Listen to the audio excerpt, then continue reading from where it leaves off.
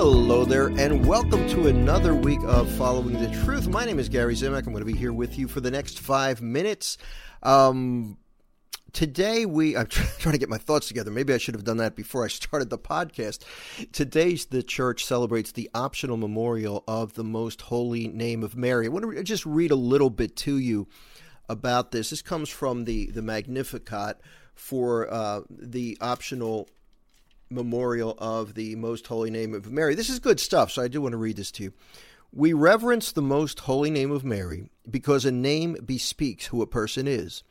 As the Immaculate Mother of God, Mary is, to the depths of her soul, most holy. To say her name is to utter a word of hope, a word that proclaims our salvation, for Mary was created and predestined to be the mother of our Savior. She invites us to call upon her name frequently and persistently, for she delights to hear and answer our prayers. I invite everyone to become a trusting child before Mary, even as the Son of God did. And that last bit was from Pope Benedict, Pope Emeritus Benedict XVI.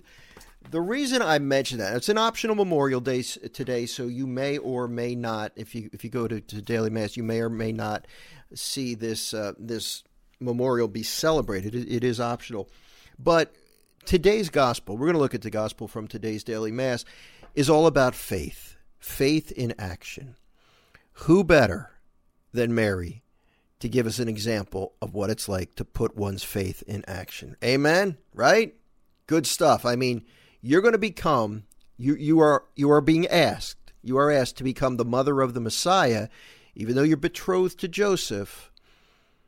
And it's going to happen by the power of the Holy Spirit. Yes or no? Right? That's how it was presented to Mary by Gabriel. Mary said, Behold, I am the handmaid of the Lord. Be it done unto me according to your word. Are you kidding me? You talk about faith.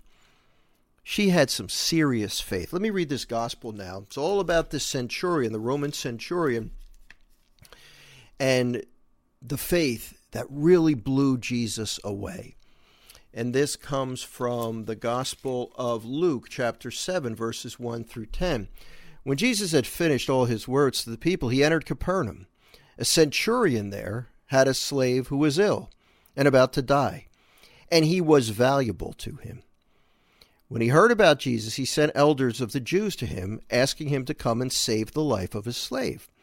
They approached Jesus and strongly urged him to come, saying, He deserves to have you do this for him, for he loves our nation, and he built the synagogue for us. And Jesus went with them. But when he was only a short distance from the house, the centurion sent friends to tell him, Lord, do not trouble yourself, for I am not worthy to have you enter under my roof.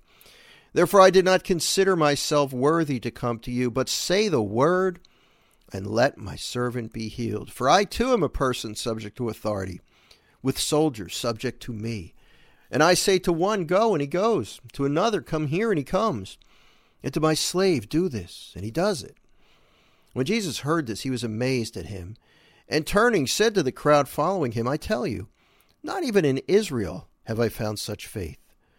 When the messengers returned to the house, they found the slave in good health. Here we have a Roman, a Gentile, exhibiting such faith that it blew Jesus away. A man, a centurion, he's a powerful figure. He's got soldiers under him. And yet he came to Jesus humbly, asking for healing for his servant. He wasn't even asking for anything for himself. He's asking for healing for his servant. And he said to Jesus, No, you don't need to show me anything. You don't even need to show up. I trust you. I have faith that you can do this. How many of us, and when I say us, you better believe I'm pointing a finger at myself right now. How many of us have that kind of faith? There's nothing wrong with asking for a sign, but sometimes when the Lord doesn't give that sign, do we still choose to trust him anyway? Something to think about.